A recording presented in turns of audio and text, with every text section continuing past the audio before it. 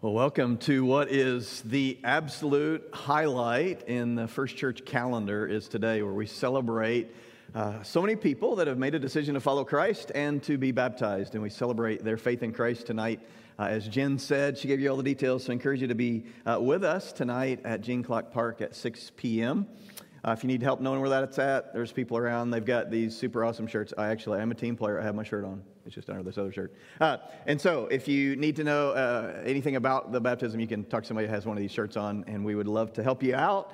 It's going to be great as we come together. We're one church in multiple locations, and all of the locations coming together, celebrating what God is doing across our campuses. It'll be fun for you to get to know some people from the different campuses, and it's great, again, to be one church in three locations doing the work and the just fulfilling the mission that God has for us. Let me remind you of the vision of First Church. The vision of First Church is to ignite Christ's passion in everyday people to restore God's ideal.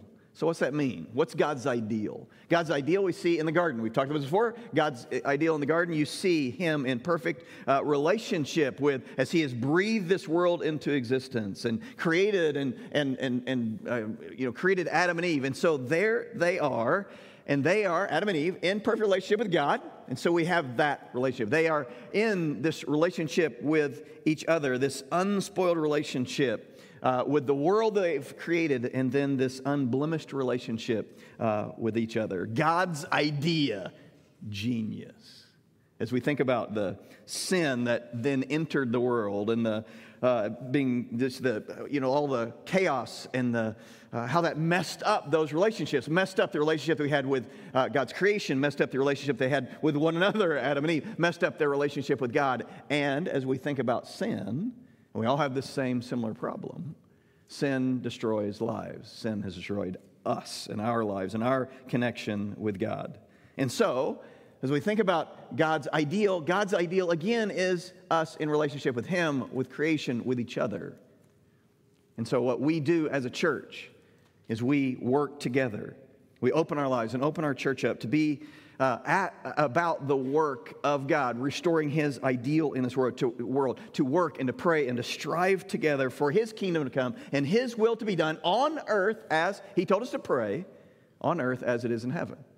And wherever God's rule is, that's where the kingdom is. The kingdom is God in charge, God's rule, God's reign. And so we think about that as our mission, if that is our vision.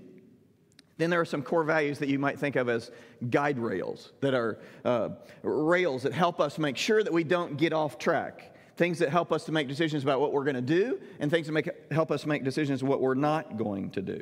One of those core values that keeps us on mission to accomplish the vision that we have is, it says this, that we believe the gospel should be shared with others. Romans 1:16, the first part of that verse. For I am not ashamed of the gospel, for it is the power of God for salvation to everyone who believes. So tonight at Lake Michigan, at this baptism, what we celebrate across our three campuses, we're going to come together, and some 60-plus individuals, you can make a 61, some 60-plus individuals have made the decision to follow Christ, and we're celebrating their faith in Christ. They've accepted the good news of Jesus Christ by faith. God's ideal for them restored. They are part of God's family. They're children of God. It's been said, and I've said it before, that vision has a tendency to leak. And so it's good on days like today to be reminded of who we are and why we do what we do and what our mission is, what our vision is.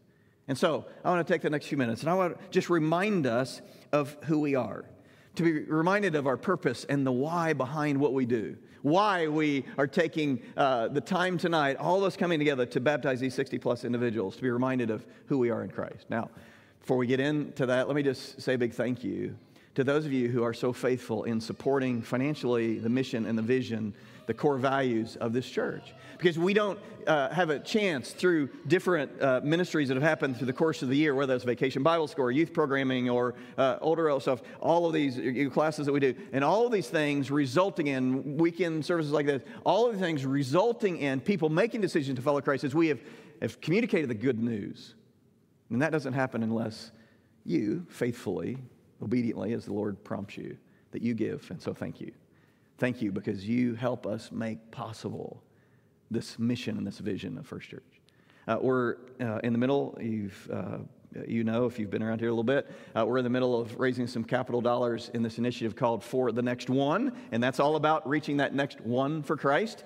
And whether it's the laundry hub that we've talked about that we're going to put in Benton Heights to reach the next one, or whether it's busting out that back wall in this room that we're in today and building that atrium so we can reach the next one for Christ, or whether it's updating children's spaces and ministry areas across our 3 campuses, again, for the next one. Thank you for your giving to that, because those are tools. This room is a tool that help us to reach the next one for Christ, to accomplish the mission, the vision that Christ gave us. And just to remind us, again, who we are, what we do, because vision leaks, let me remind us of what we're about. Matthew 28, verse 18 through 21, the last things that Jesus said to his followers, his disciples, what he said to us. And Jesus came and said to them, "All authority in heaven and on earth has been given to me. Go, therefore, and make disciples of all nations, baptizing them in the name of the Father and the Son and the Holy Spirit, teaching them to observe all that I have commanded you. And behold, I am with you always to the very end of the age." And so today, on this very special day, let's take a few minutes and let's be reminded of who we are. Be reminded of what we do. Be reminded of what our vision is. To celebrate the fact that these individuals have made their decision to follow Christ. And now we celebrate with them because that's who we are. That's what we do. Jesus told us to go into the world and make disciples, baptizing them in the name of the Father, the Son, and the Holy Spirit. And that is exactly, we are on mission, in case you're wondering. Tonight is all about us being on mission for Him.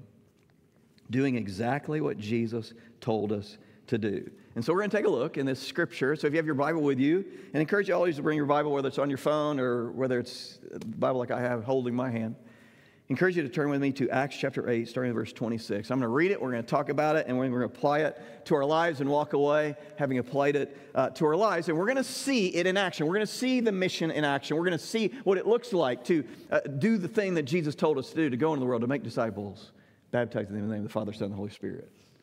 And so, the story starts in Acts chapter 18, verse 26. Now an angel of the Lord said to Philip, "Rise and go toward the south to the road that goes down from Jerusalem to Gaza. This is a desert place."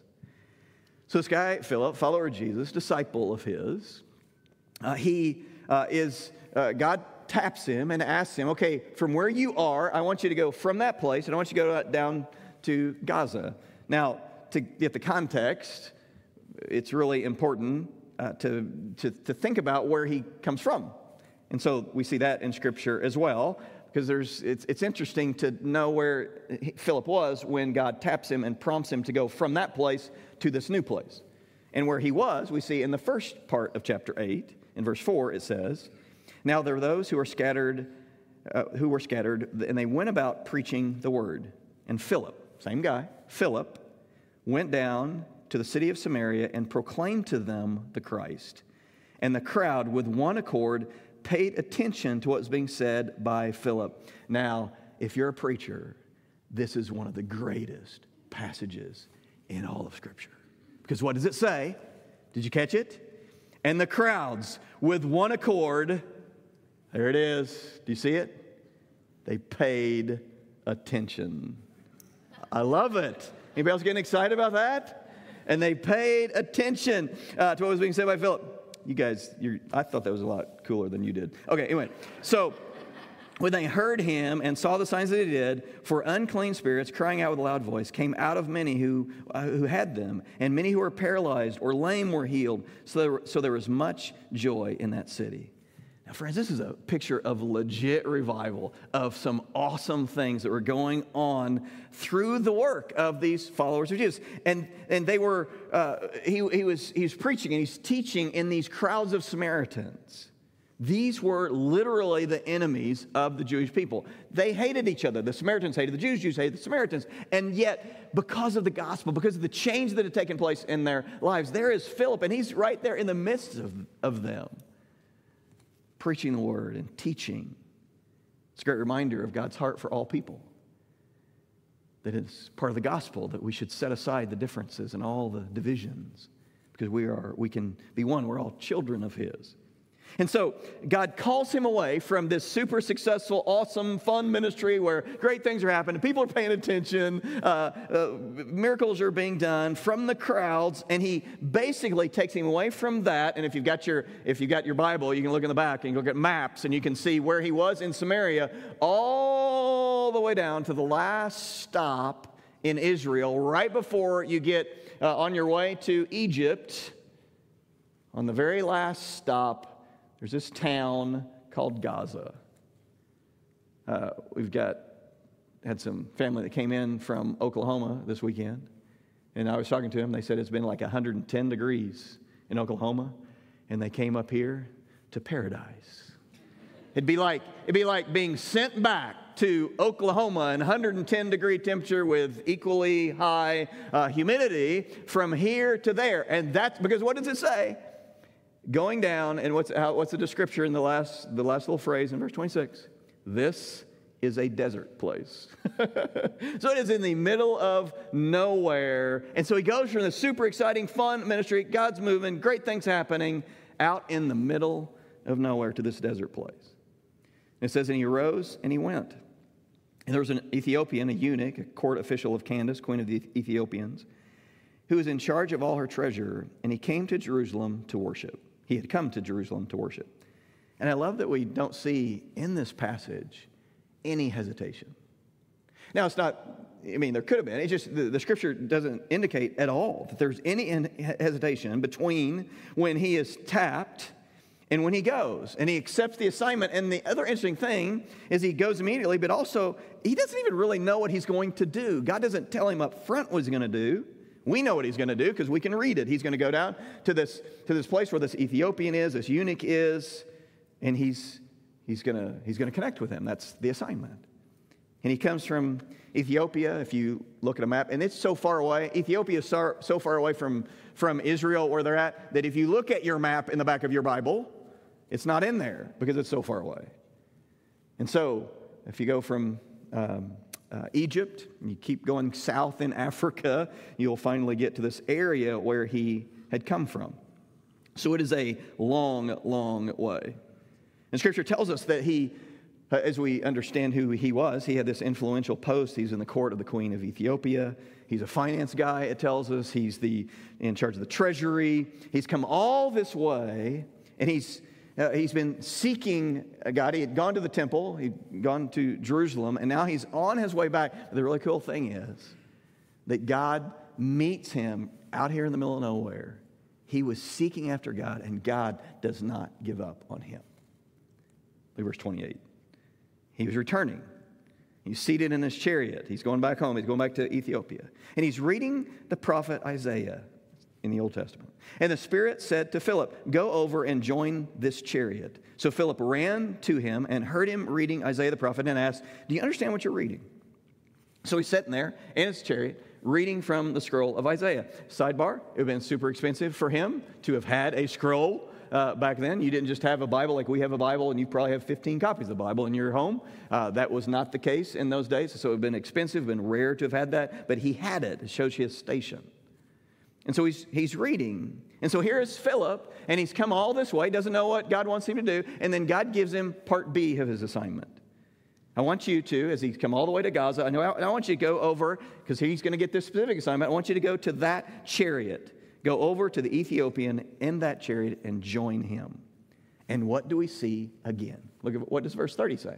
How does he go? Does he gripe about it? Does he, I don't want to go there? What do we see? It says in verse 30 that he runs over to the chariot.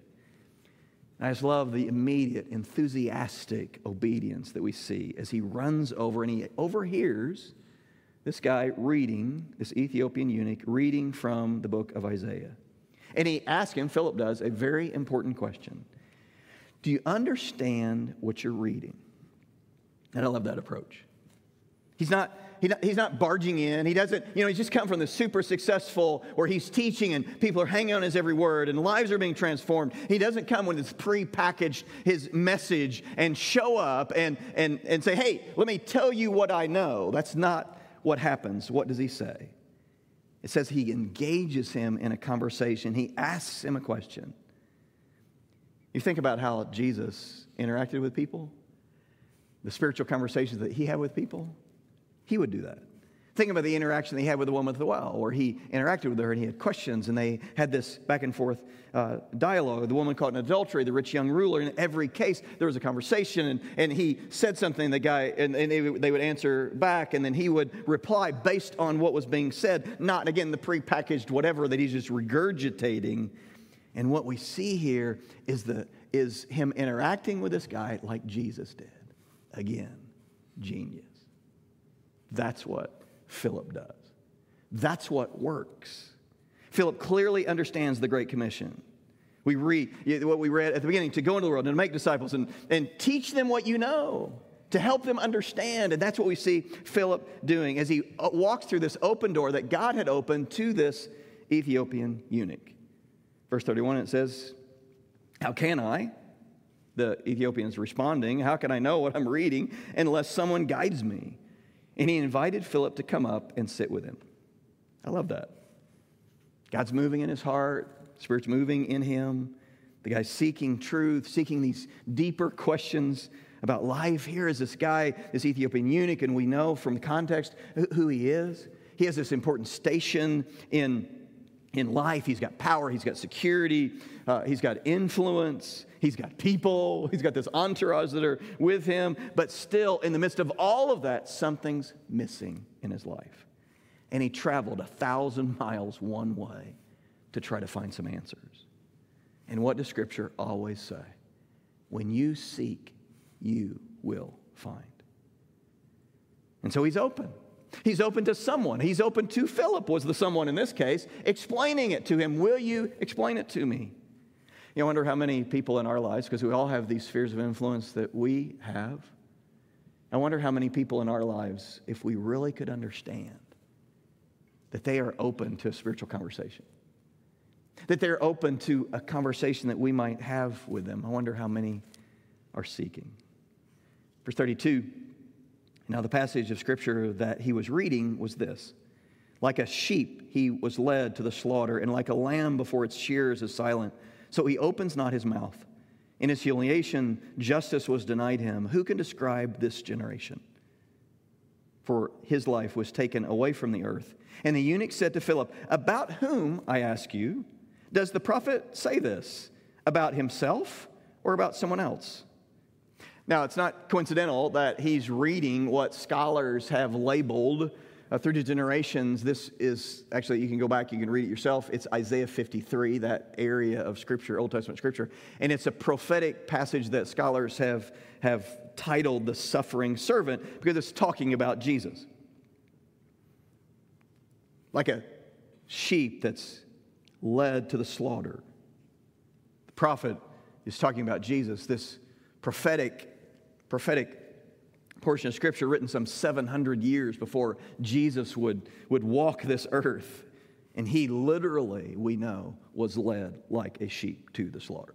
Exactly what the prophet Isaiah was writing about came to pass in Jesus. And there's, as we look at it, there's any number of places that could have been jumping off points for Philip. But what does he give him? He gives him Isaiah 53. And from that jumping off point, it says that he then tells him about the good news of Jesus Christ. This Ethiopian who's hungry to hear. He's seeking after God. And God sends him to Philip in response. And so clearly he's made a decision to follow Christ, put his faith in Christ. He's accepted the good news of Jesus. And we'll see what he wants to do next about that. But it's like those individuals who, and some of you are here in this room today, or you're online and you're coming tonight, or maybe you're listening to our radio and you're here with us, and you're going to show up because you have made that decision to follow Christ. And today we're going to celebrate that faith in Christ that you have expressed. In verse 36, we see what happens next. And as they were going along the road, they came to the water. And the eunuch said, "See, here is water. What prevents me from being baptized?" And he commanded the chariot to stop, and they both went down into the water, and Philip and the eunuch, and he baptized him. The Great Mission, we see it in action. Making disciples, teaching them that the next step in their walk with Christ is to follow him, to be obedient to him, to be baptized, to make that public declaration that my life has been changed. I'm a new creation in Christ. And so he stops the entourage. And he must have had an entourage because it says that he stops the chariot. He tells them to stop. And so in front of all these people that were with him, here he is. He's got his chariot, think first century Escalade with the spinning wheels, the really sweet ones. And he's got his people, and he has his people stop the caravan. And he's probably got somebody that fans him, sits in the back, and somebody that holds the scrolls, and I don't know, got the drink, all the things. He's got all the people. And so in front of all this entourage, he wants to make this public declaration. Again, that's what we do tonight. There's one final verse, verse 39. And when they came up out of the water, the Spirit of the Lord carried Philip away, and the eunuch saw him no more, and he went on his way rejoicing. And the two final things I would note as we look at this is that phrase, one, that he came up out of the water. And that's a picture that describes how literally he's baptized. So if you come up out of the water, that means you have to go into the water to begin with. And so that's the picture of coming up out of the water, and that's the way we're going to do it tonight. When Jesus was baptized, the same phrase that Jesus came up out of the water. That's why we do it the way we do it here. I've never not brought someone back up out of the water that I put down into the water. Just side note, in case you're wondering about that, we will try to bring you back up out of the water. It is an important phrase that we get. And then look at that last line. And what's in that last line? It says, and he went on his way rejoicing. He doesn't see the eunuch anymore. And so, Philip doesn't see the eunuch anymore. And so it says he goes on his way rejoicing. The eunuch goes on his way. And I love it that on the other side, on the backside of our obedience is joy. That when we walk in obedience to him, when we do what he's asked us to do, that there's joy on the backside of that. Some of us, as we go through life, have that tendency to lose our joy.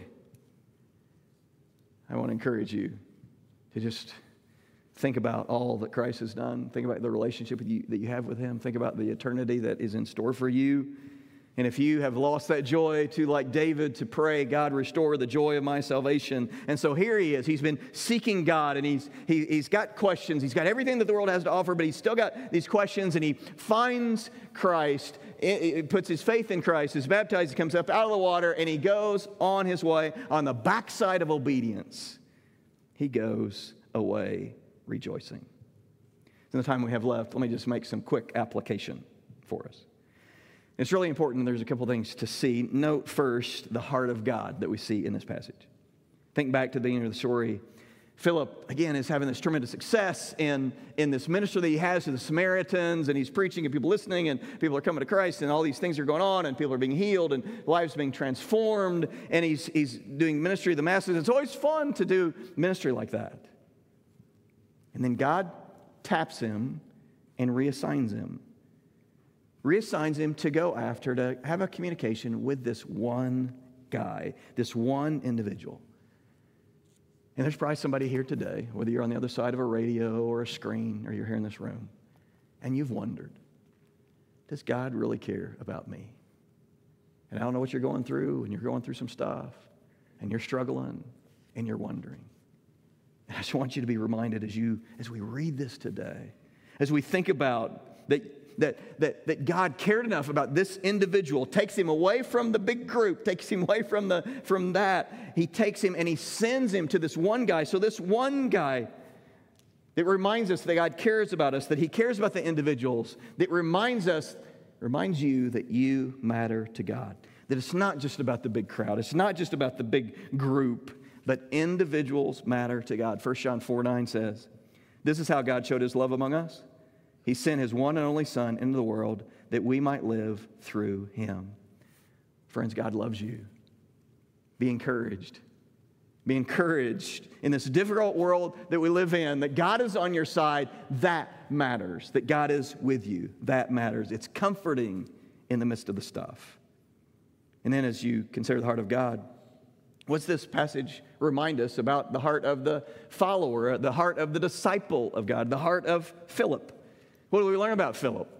Philip, he had this great thing going in Samaria, and we all love to feel a part of something that's successful and it's big and it's great and it's fun, and that was what was happening. And then God taps him on the shoulder and he asks him to leave what he knew to go to the unknown. It reminds me of the story in Genesis chapter 12 where God taps Abram, if you remember that story. And God says, Abram, I want you to leave where you are, leave this country, leave your family, leave all the stuff that you know, and I want you to go to this new place. And he doesn't really give him a lot of detail of what the new place is like. He just says, I want you to go, and I want to bless you, and then you're going to be a blessing to the entire world. And Abram takes his immediate family, and he travels, and he goes. And God blesses. And God was with him. And he didn't have a lot of detail, again, but he went. And that was Philip. God takes him from where he's at. He doesn't know exactly what he's going to be doing, but he goes obediently, enthusiastically. Because he knew that he needed to go in obedience. And so we see in his obedience, it was immediate and it was enthusiastic. And one gauge, we talked about this before, but one gauge of our spiritual maturity is the gap between when we feel that God is prompting us, that God is tapping us on the shoulder, that between that moment and the moment that we actually move, that we actually go, that we actually respond, and that gap shows our spiritual maturity. But what do we see in Philip? We see that he goes immediately. God sends him there, and he gets there. He gets to Gaza, and then God, here's part 2, and he sends him to go down to the chariot, to the Ethiopian. And again, I love it. He says he runs down to the chariot in obedience, enthusiastic obedience to what God is asking him to do. It's a picture of Philip living his life on mission, going where God sends him, doing what God wants him to do. And as God opens doors to share the good news of the gospel, he does it. And he doesn't do it in some negative, obnoxious, trying to win an argument type of way, which we have wrongly thought is the way to communicate the gospel. That's not it.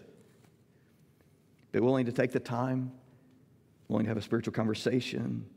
And then as God intersects with a heart that's ready, a heart that's seeking, and then this guy that in willing, enthusiastic obedience is willing to take the time and to sit down and to get to know this individual and to be obedient to the gospel. And when all of those things come together, then a life transforms. Again, it's God's plan, and it's genius.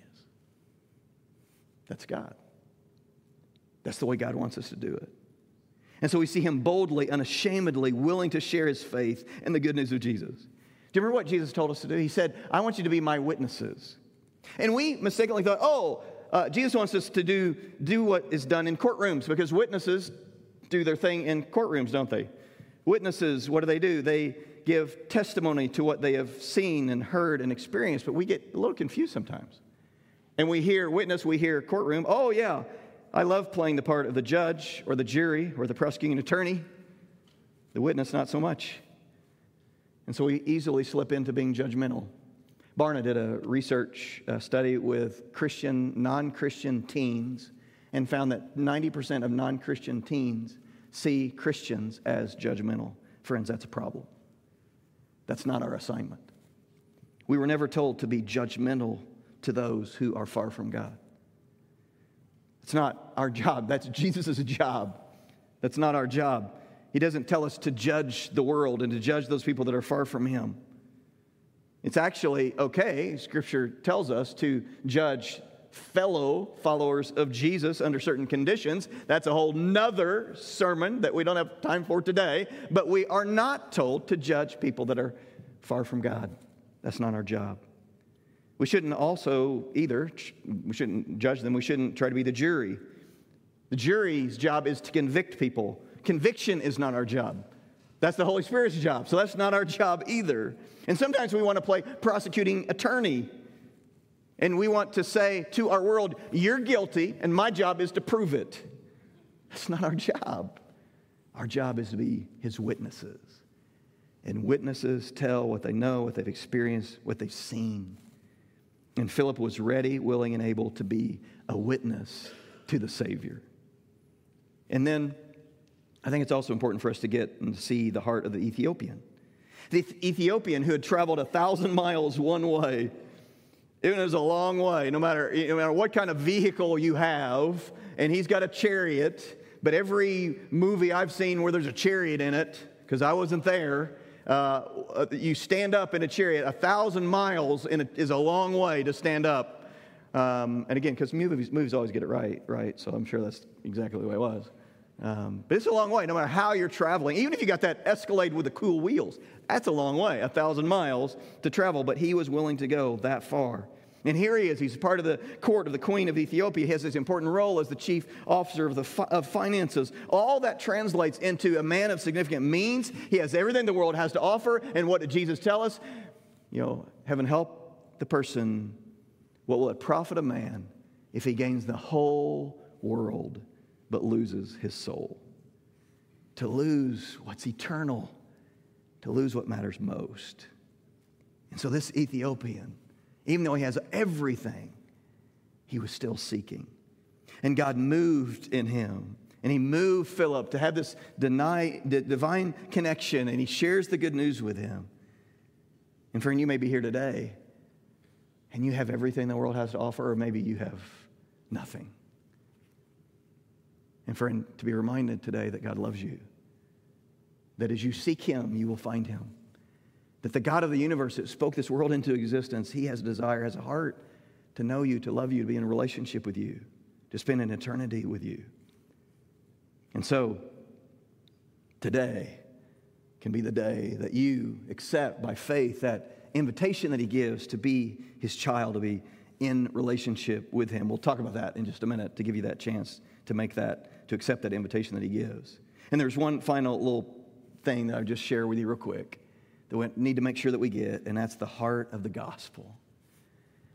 We see the heart of the gospel in this passage. Starting in the book of Isaiah, the Old Testament prophet, he begins to tell the story of Jesus, the sacrifice of Jesus, like a lamb led to the slaughter, and that is a picture of Jesus, and Philip shares the good news of Jesus. Now, I'm sure that he was thankful that the guy wasn't sitting there reading Leviticus or something. That's hard to connect those dots. It's a little easier to connect the dots where he starts here in Isaiah chapter 53. And here in Isaiah chapter 53, he starts with a story, but to understand the good news, as he shares with him the good news, it's really important that we clearly understand the bad news. And the bad news is that there is a problem in this world, and it's sin. That sin entered the world. And then, God, as we said at the beginning, that God had this ideal in perfect relationship with him, with each other, and with this world. And then sin entered and blew it. And sin has entered our lives because we are all sinners. We've all sinned and messed our lives up as well. And it carries a penalty. Romans tells us that. The penalty is death.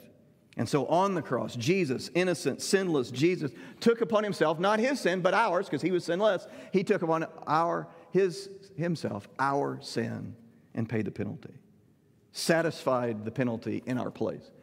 I was talking a while back to a friend, and he was talking about this soccer game he'd watched.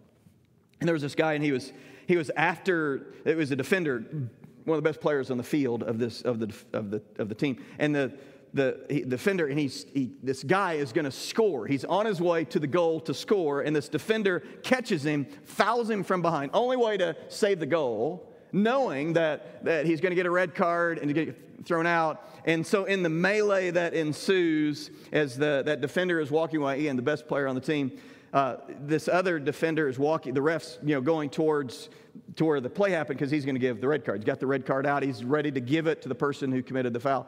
And this other defender is walking toward the ref. And in the confusion, in the melee, the ref says, were you the one that fouled the guy?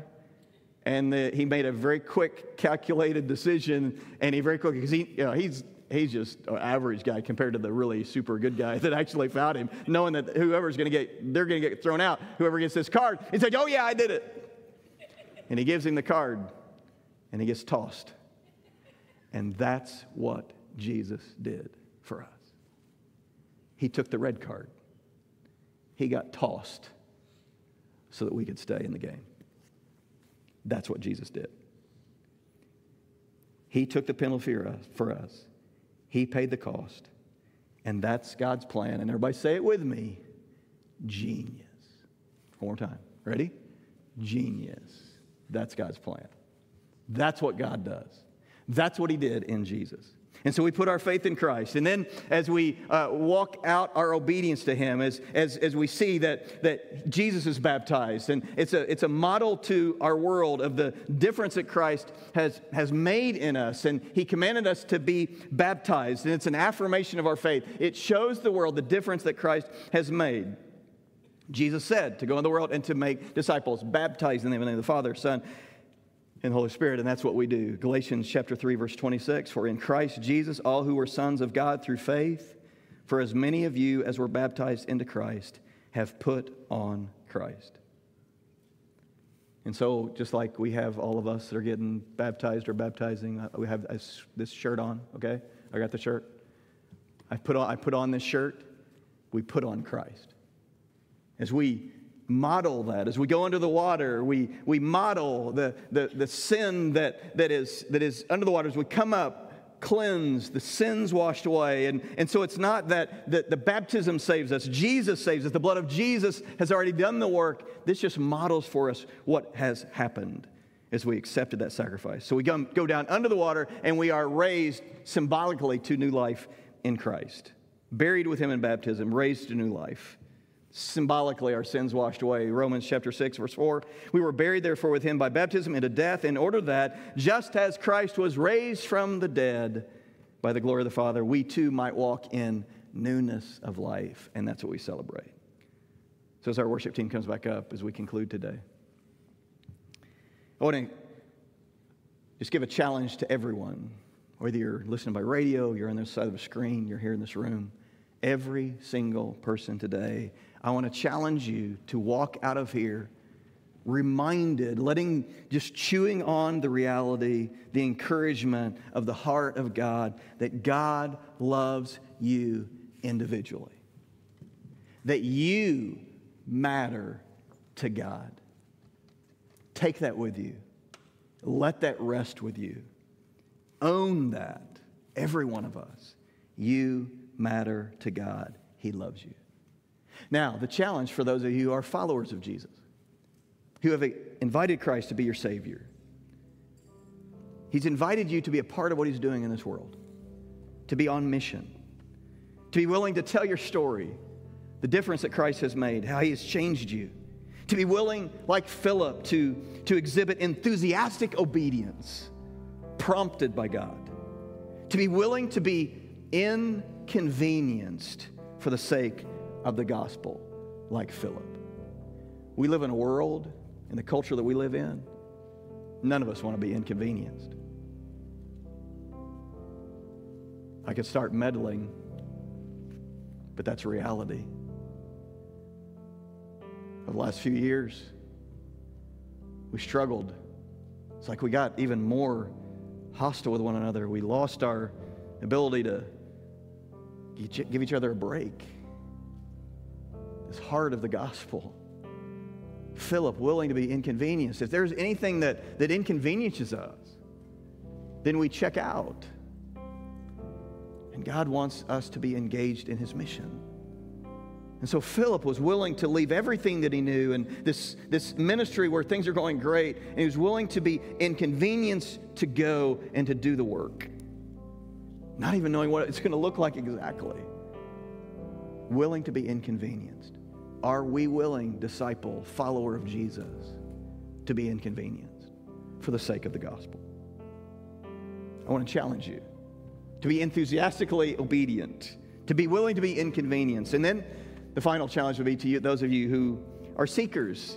You've come today and you're kicking the tires on faith, but you don't really know what you believe or not. And today, I've been praying for you. I prayed for you this morning. This is your day. God loves you. God wants to be in a relationship with you. God loved you so much that He sent His Son to die that you could have life. So I encourage you today to accept the sacrifice that Christ made for you.